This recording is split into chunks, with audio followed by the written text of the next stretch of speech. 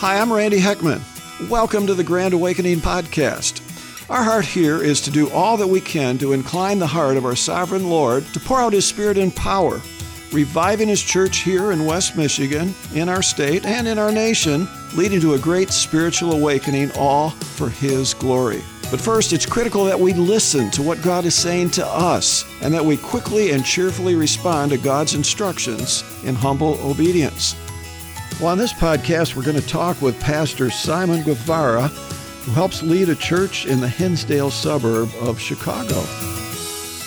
Well, this is a real pleasure for me. I love doing this particular job of interviewing people, but this is particularly special because I get to interview someone that I am quite familiar with, Pastor Simon Guevara.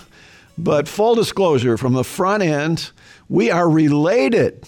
And this is how we're related, is that his wife is our third-born daughter, Alicia, and they have some of the greatest grandkids that I could ever imagine, born to them. They're my grandkids, his children, their children. So welcome, Simon. So glad you're joining us. Yeah, thank you, Randy, and thank you for having 7 daughters, because it gave me at least one shot, 1 out of 7. I think I took the pick of the litter, but that's of course always up for argument. But, well, let me give a little intro of who you are. Yeah. You didn't start out this way, and you're going to be talking about that. You started out far afield from where you currently are, but you're now an ordained pastor serving in Hinsdale, Illinois. It's a very posh suburb of Chicago. You've came to Christ. You're going to talk about that. That's an exciting story. A little bit later in life, you were not raised Christian in a Christian family, and it's going to be fun to hear. But you went to Grand Rapids Theological Seminary, graduated there. You've pastored churches in Michigan, Texas, and now in Illinois. And we know you have a heart for evangelism, and you love the Lord, and you're just full of energy and creativity. And I'm so proud to be your brother in Christ and also related to you through our dear daughter, Alicia. So welcome again. Yeah, thanks. I got a great wife and an awesome father-in-law to boot. So you're kind of the bonus. Oh, well, I love that. You're so kind. Come on. But let's talk, before we get in, our basic theme is, what is God saying to the church here in America? And we're going to get to that, but I think it's really interesting. Your story is just fascinating. Yeah. You weren't a follower of Christ for much of your early life. Why don't you tell that story, would you, Simon? Yeah, and I would say that, my experience is, begins in Grand Rapids, Michigan. We were very poor growing up, and the reason was that my grandfather was a migrant farmer. He was kind of running back and forth with the crops, and this is back in like the 50s.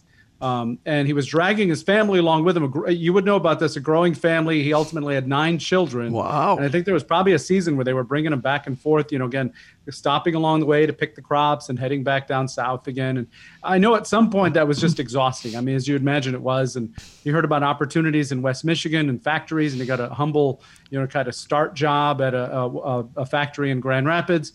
Was the first Hispanic Latino to buy a home in a neighborhood that at the time was kind of German working class in the Southwest side.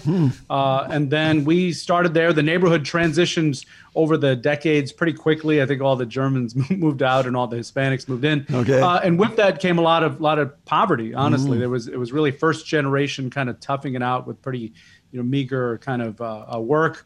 And then on top of that was some family strife. My dad, my mom, I'm the youngest of 5, but there's a lot of space between us because there was a lot of space in their relationship. So I'm the youngest of them, but Dad wasn't around when I was growing up. I was, like I said, I would say culturally religious, at some point, but certainly not, understanding of God and grace and Jesus. It was just kind of some statues and maybe going to church on occasion. Yeah. So that's how I started. Yeah.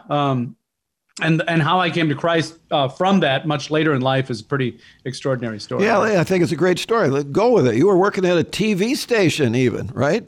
Yeah. So, coming out of the city, I really had purpose in my life early on. I feel like God and assuming that was him, and I didn't know it at the time, Sure. had placed this kind of thought in my heart about not wanting to just be another person from the neighborhood, kind of a statistic. As I looked around at a pretty young age, I was like, all right, if you're about 14, 15, you're and a guy, you get a girl pregnant, you live in the neighborhood, you just kind of drop out of school, you might sell, drugs on the corner, that kind of stuff. It was pretty empty. Yeah. And I just really always felt like I didn't belong there. And so I would say that instinct both drove me to try to be more successful and more diligent in my choices, but also at the same time, it's very discouraging. Yeah. Because I just always felt like, well, successful people don't look like me. They don't come from where I come from. And so I was always kind of pulled in sort of two directions of like, do I want to be a successful person, or what does it matter? And that's kind of been a weird sort of sub theme. But yes, I pulled myself out. Went to school, worked, then came back to West Michigan after traveling around for a bit, worked in television there. I worked at Fox 17 back in the 90s. And it was through a relationship with a friend that I was introduced to the gospel in the most genuine way I could imagine. And it just everything fell down. I fell to my knees and surrendered my life to Christ on my 30th birthday. Right on their birthday, right on the birthday, right? Right on the birthday night, yeah, totally. And that was all that was weaved into my story, how God did that. He planted that seed in there early. But yeah, it was total surrender to Christ on my 30th birthday. Wow. And then along the way, you met a young lady named Alicia. Yeah. Shortly after that, I was discipled pretty intentionally and began to sense this call towards ministry. But I was like, well, I mean, it's great, but it'd be, better if I had a partner, someone that Sure. at least, had more roots in the faith. And God introduced me through a blind date to this amazing, woman. And I remember asking her on our third date, like, why are you still single? Yeah. And she wasn't for long. We got married 10 months after that first blind date. And Alicia's a great, great partner in life, raising children, and of course in ministry. I can't ask for better. Yeah. Well, she's every one of our kids. We have 12 kids, as many of the viewers will know. But she's our third born, and when you look in your dictionary for strong-willed child, you see her picture. I'm joking, of course, but she is. But strong-willed is leadership, just maybe taken a notch or two too far. And she's an amazing person, follower of Christ, loves the Lord, and we're just so proud of her, but certainly of you, and love your 5 kids. Yeah. Unique. No, her gifting has served us well as we've done ministry together. We've moved across the country twice. Yeah. We had 5 kids inside of 6 years. And, there's everyone else, nobody who could handle that but Alicia. Really. That's true. No, it's amazing. Yeah. Well, you're a great leader of that home, and proud of you in the ministry that you're in. But let's transition to where we are as a nation. You don't need to even watch much news these days and just get a sense that, man, such divisiveness in our country, and just a real sense of where in the world is this heading. And, as a parent, especially of kids, I mean, a concern about, again, all the COVID things that we've been running into. So what do you see God is trying to say to his body, the church in America? I mean, just before you turn loose here, if you look at China, you look at Iran, you look at some of these other nations where Christians are being persecuted, even though they're under incredible pressure, there's a degree of life there. They seem to be growing and uniting. But in America, we've had freedom for decades, for centuries, really. Yeah. And yet we're just kind of lackadaisical. We've been in decline. Churches are closing their doors. And so what do you say? What do you sense the Lord is wanting to say to us? He loves us, but what is he trying to say to us? Well, I would first go back to my background, growing up in kind of inner city poverty, right? I remember my first sort of exposure to politics was there was a guy and a couple of people that came into our neighborhood wearing suits, and they were walking around the neighborhood and, meeting and greeting and kissing babies and all that stuff. And I remember asking my mom, what are they doing? And she said, oh, those are politicians. They come around every couple of years and they're really smiley and they promise a lot of stuff. And then you never see them again, and it really doesn't matter. I remember saying for sure, it really doesn't matter who gets elected. Nothing's ever going to change for us, Yeah. And so that kind of always flavored my understanding of politics up until I got to a place of like, okay, now I'm actually buying my own homes and having a family and you know, more invested in the community Sure. that I live in. And so then I couldn't just live on that complacency of, well, it doesn't really matter. I started to pay more attention to it. So, but I would say one thing that I see in the church and certainly in America as a whole is a tendency towards political idolatry. Political idolatry is like the idea that somehow government is going to be the God that's going to fix everything. And again, growing up on public assistance, you know, I can see how that mindset kind of sets in quickly. Like if the government doesn't give us, then we don't have. But I definitely see that even on people that don't live in that kind of status, this idea that government is like an idol. You know, I was thinking about Acts 17, you know, Paul at the Areopagus, where he says to the people, you know, look, I can see how extremely religious you are. Right.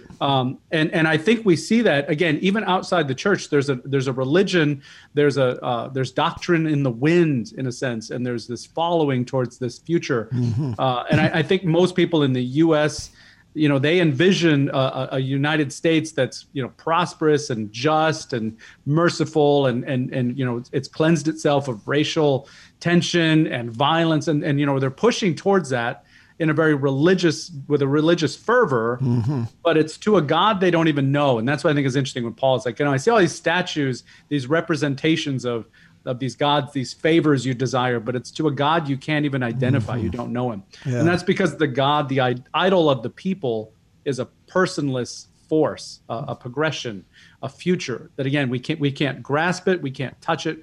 Many times can't even identify it, but so many people are lining themselves up towards that idol, towards that idolatry. And that's one thing that I see a lot in our culture right now. Yeah. And, you know, when you look to government to being the ultimate giver of good and controller instead of God. I mean, basically, it's man organized and then in a position to provide, you know, this sort of leadership and governance and control, if you will, over the population. But it's man versus God. I mean, there were some good kings like in the Old Testament. Sure. And they, like Hezekiah and others, they would bow down. They realized that above them was God. Again, there's been times in history where the expression was the king can do no wrong. The king makes the laws. It's a government of people rather than the government of laws that are over everyone, and then over that are basically God's law. I mean, that's the way that the English American legal system was formed. Again, my background is law and so on, was that ultimately it looked to the 10 Commandments, and then out of that grew man's laws that have to parallel or go along with God. But ultimately, we all report to God. Yeah. I've shared this, I think, before, maybe even on this podcast, but I'll do it quickly once again.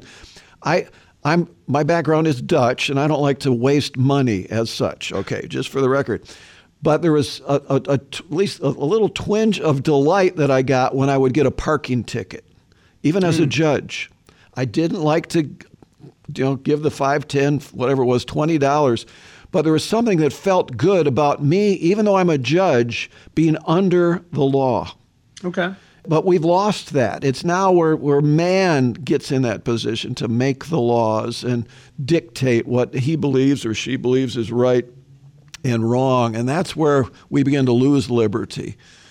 So, again, maybe I'm getting a little afield from where you were going with your thought, but to me... I think you're right. I mean, you remind me that often, and you'll notice this in the news whenever there's a tragedy or trial of any kind, whether it's, a mass shooting or natural disaster. Okay.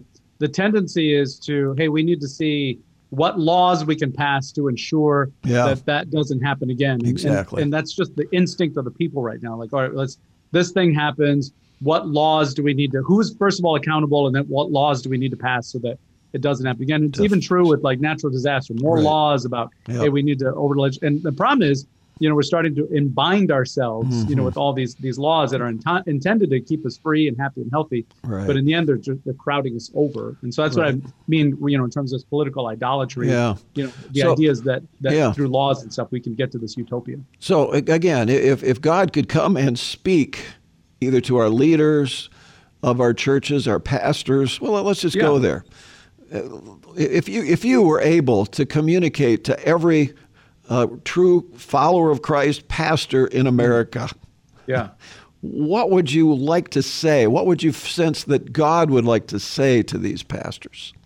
Yeah. I mean, again, this is an area that I'm not necessarily always, versed in. I love street evangelism. I love to get to know my neighbors. But I would say the first reminder, and this helps me a lot, it gives me a sense of peace, is to remember that we are, as followers of Christ, we're first citizens of God's kingdom. I love it. And then from that position, that assurance, that safety, we are to seek the welfare of the nation that we live in. I think about Ephesians 2:19 that says, hey, we're no longer strangers or aliens. In other words, we're not disconnected or aliens. And I know a little bit about that from, my family story. Sure. We're not second class people anymore, right? But instead, Paul says, we're citizens. We are citizens along with the saints. Okay, so that means our passport is actually in God's kingdom, and our fellow citizens are not only our brothers and sisters here, but even the saints, if you imagine that. That's really good. But then we're also, he says, members of the household of God.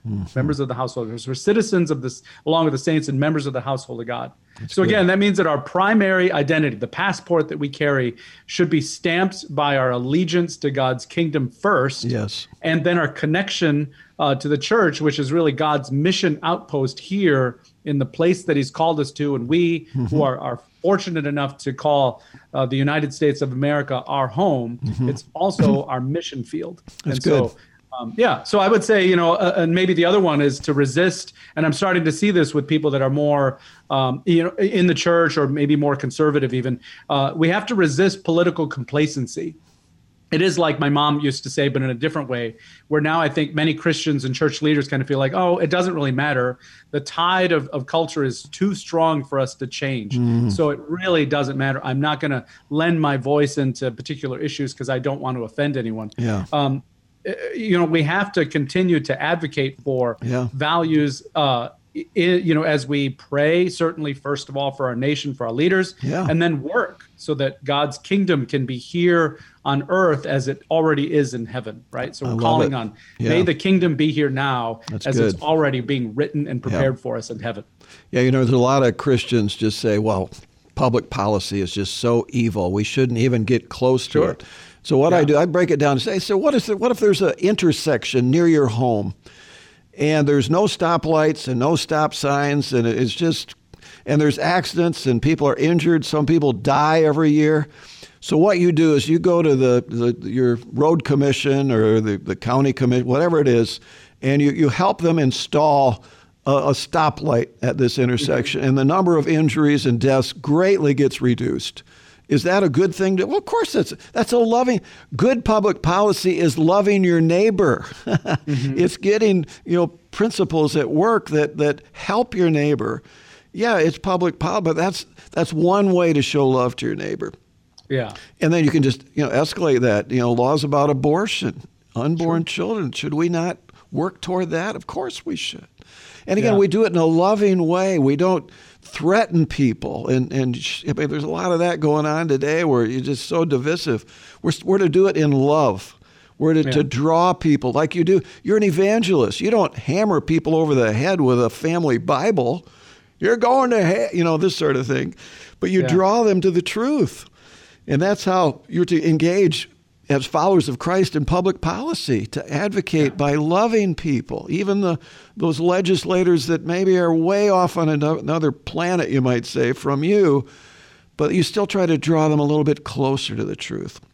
Yeah. That's what and we again, do. I was saying citizen of God's kingdom first, not in a complacent way, right? Oh, It doesn't give us permission totally. to just, Yeah. I'm going to heaven, and so, Yep. forget it, the world can burn. That is not the posture at all, right?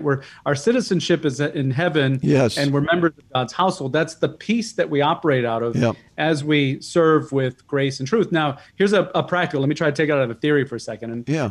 we have five kids, Yep. 16 to 10 years old, and so we have 2 in high school, 2 in middle school, 1 finishing up elementary. And in the elementary school, the teacher sent out a note saying they wanted to start, addressing some social justice concerns that children themselves had, said they wanted to deal with. And so we looked at the list of social justice issues that the public school teacher wanted to address. And I thought, I've got a 5th grader. I've had 4 other 5th graders before that. There's no way that some of these issues are on his mind. He's really just thinking about when can I get a chance to play a video game and, and hang out with my friends. Yeah. But so it was a lot of, current kind of cultural issues. One of them in particular was on gender and the idea that, hey, we can teach these 5th graders, to be respectful of people's gender pronouns and preferences and stuff. And I was like, oh, look, I get it in terms of, how can we be respectful to someone who, wants to be called something different than they are? Okay, I have a wrestle with that, but okay, maybe an accommodation there. But how do you teach kids about the multitude of gender potentials without them thinking it's okay and maybe it's okay for me? Yeah. It's kind of an indoctrination. So I had to struggle with that because, Sure. obviously I tried to get to know the teachers and faculty in a way that encourages them to seek Christ and the light of Christ and see him in me. Yeah. But now I've got a problem because I'm like, I need to challenge this, but I need to challenge it in a way that doesn't disrupt that, potential for witness, right? So that's my balance, right? Yeah. So I sent several respectful letters to the teacher to kind of clarify their sense of why they're doing this and how they're doing it. And now I'm talking to other parents. And I actually feel that through my advocacy on this issue, and it's been pretty gentle, I'm actually getting to know even more parents now who want to have this conversation about, boy, the world just seems like it's really throwing a lot at young kids and kind of disorienting their thinking. How can we stay on truth? How can we stay on appropriate messages for kids? And so actually God is using it to open some doors literally into neighbors' homes that wouldn't have been open before. Isn't that awesome? That's just great, Simon. Proud of you for that. That's really great. So are you generally optimistic about where things are, or are you, a lot of people are just totally nervous and upset and just frightened about where things are. What's your sense? Where should we be as Christ followers today in light of all the craziness of our culture and government and so on? Should we be hopeful or should we be pessimistic? Again, as citizens of God's kingdom, if that's the metaphor, that's the scripture that sticks for now. Yeah. We know it's going to end well. We know it's going to be bad for us in terms of not just our nation, but in the world. There's going to be that tribulation, that trial. But these are the birth pangs. Yeah. And then eventually, certainly, God's kingdom is going to return. Jesus is going to come back, and he's going to give us all the things that government is trying to promise but can't possibly sustain, which is a peaceful, just nation that equally serves its people and everyone's loved, gracious. Like it'll never have that without God returning. And so we know it's going to work out. Okay. Yeah. So out of the security of that promise and assurance that it's going to be okay, I think hopefully that enlivens the spirit, not discourages the spirit. Yeah. But when you think of birth pangs, I think about, as a pastor, I work with, sometimes people that are in terminal situations, where, someone's sick and they have cancer and the end is near. Now people go about this 2 ways. There's both the way of terminality where they're like, oh, I'm scared, I'm nervous. And then we work on, assuring them in Christ. Yep. But then I've also seen people who have been terminal, that their worship has expanded. This presence of God over them has been expanded as they walk to that door of death. It's pretty amazing. Yeah. So I'm saying that what if, okay, we know the American experiment, it's not the kingdom of God. It should never be equated with the kingdom of God. We know at some point, like our physical bodies, it's probably terminal. Is this the season? I pray not, because I've got kids that would love to grow and hopefully have fruitful lives. But I pray in faith, knowing that God ultimately wins the story, and we continue to pray just like we would for a sick person, for healing in their heart, mind, and soul and body, the flesh, so that God's kingdom continue to be sown. So I'm very confident in some way that God's going to continue to give us more time. to reach more people. I think he's going to do amazing things. But I also am eye in the sky waiting for Jesus to come back and fix everything. Amen. And that's not bad. That's good. I like that. You know, I was thinking of a scripture. Remember the Jewish, the folks from Judea were captured by the Babylonians, brought to Babylon for 70 years. And, there you are. There's very it certainly wasn't Christian, but certainly not God-centered culture at all. And God spoke through Jeremiah in Jeremiah 29 to those folks, and he said, "Seek the peace and prosperity of the city to which I've placed you. Pray to the Lord for it. Yeah. Because if it prospers, you too will prosper." And they think, whoa, really? We're supposed to pray for this wicked... And so we need to, and again, that's very consistent, isn't it, with 1 Timothy chapter 2. We're to pray for those in authority. Yeah. So that's one thing we're supposed to do. Not just get mad at, this president and these people aren't going the wrong, but to pray for them. Yeah. They are our leaders. God is sovereign, and they are our leaders, and we need to pray for them, because if our nation prospers, we are kind of like on the same ship of the Titanic. If it hits the iceberg, we all go down, sort of thing. And so we need to pray for them, but then, as you say, we need to work to spread the gospel, like you do through evangelism, and get people to come to faith. Mm-hmm. It wouldn't be great if we had a revival and a spiritual awakening that, like we've had in the history of America, that just millions of people came to faith and our culture begins to change. To me, government is a reflection of our culture, and our culture is a reflection of the health of the church, how effective we are to be salt and light. And so, to me, the real message needs to be us, to be the salt and light, to love God, love our neighbor, and do whatever he calls us to do by his Spirit. Yeah. And you're doing that, and that's why I'm thankful for you, and thankful for others that are not giving up, but they're just saying, "God, what do you want me to do today?" And then do it through me for your glory. Well, I don't want to creep you out, and if you can tell me if this is inappropriate. I feel like God actually often reveals to me through the kind of visions. They're usually actually dreams, because that's normally great. Go for it. I always have to test them out, because sometimes I'm like, is it just the tacos that I ate that night, or is this really like a profound vision? And I've had a couple, but one was very powerful to me, and it was some time ago, maybe a little over a year ago, literally a year and a half. And I was in the city setting, and all around me was chaos, and people were weeping in the streets, and it was very dark and gray. Wow. And I remember looking up, and I saw on a flagpole the American flag, and it was on fire, and it was incredible. And people were just weeping, and it felt like like the Capitol building was in chaos, and kind of like the riots that we saw not long ago, which was just, and we saw those many times in many cities, not just in our own capital, right? But it was something along those lines. But there was this dome, and it kind of reminded me of the chapel that's up in Mackinac Island. There's that kind of dome church thing that's there, that little structure you can go into. It was something like that, right? Okay. And there was this warm fire there, and it was like the church, and I knew it was a safe place. Wow. So I came in, and I saw people were there, and they were praying, and it was a place of peace, and the fire's in the middle. But for my tendency, I ran out, and I was calling people and trying to grab them by the hand to get them into this place of the church for peace. And so that I woke up and I was like, well, that was really frightening, because it was very, very much like a 3D kind of experience dream.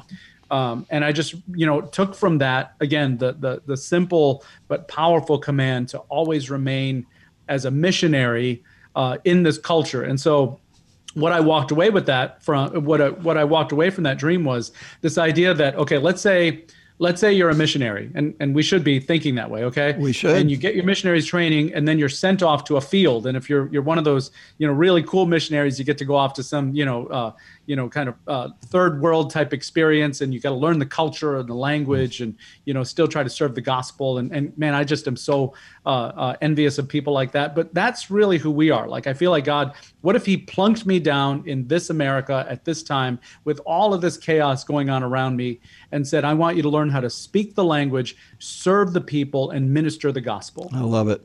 And so that's how I've operated. Whether COVID came up, or political strife, or this election, that election, okay, I'm in this space at this time, Lord. How do I continue to minister to the gospel in the cultural setting that God has placed me? And that's the motive that drives me all the time. How do I serve as a missionary where I am?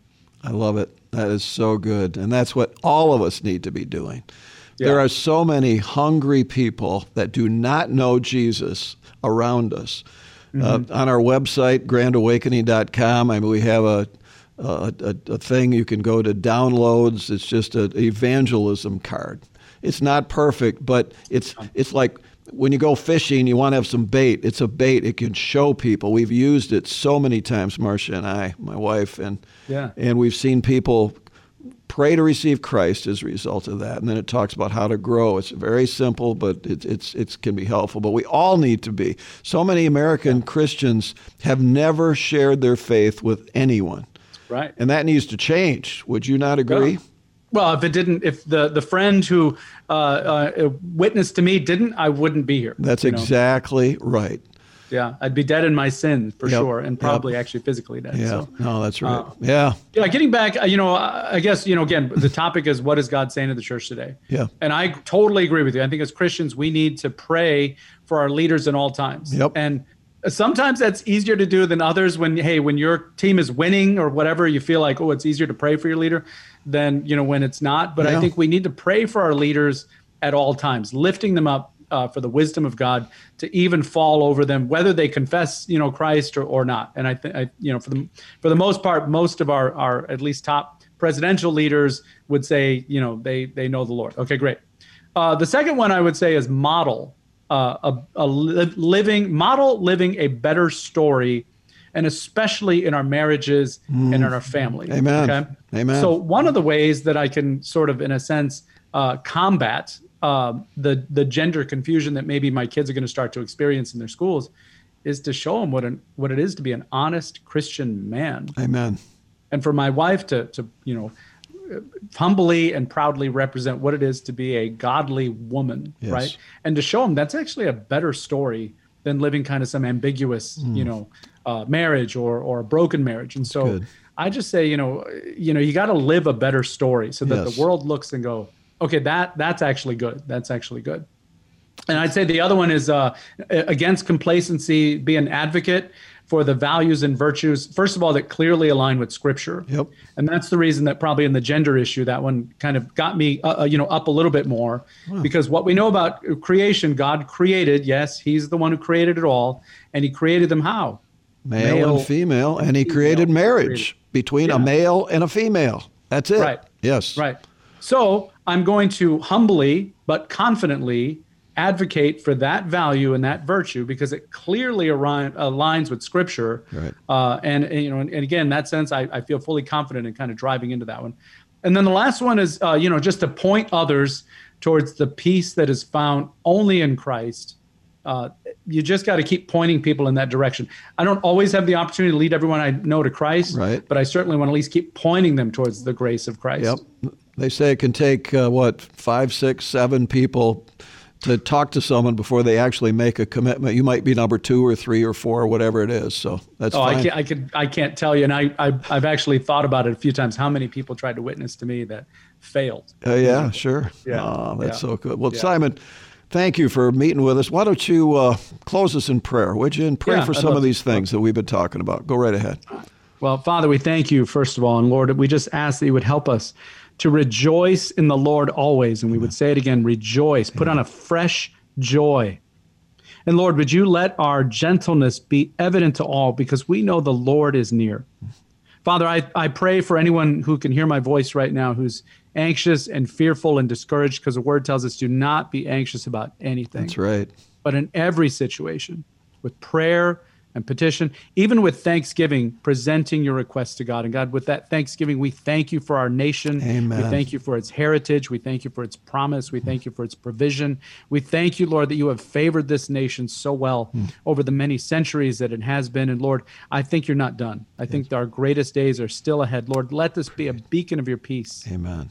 And may the peace of God, which transcends everything we can understand, guard our hearts and our minds always in Christ Jesus. Come, Lord Jesus, return first to our hearts, then to our world. in your name. Amen. Amen. Amen. Simon, thank you so Thanks. much. Great being with you. God bless you. You too, bud. Love you a lot.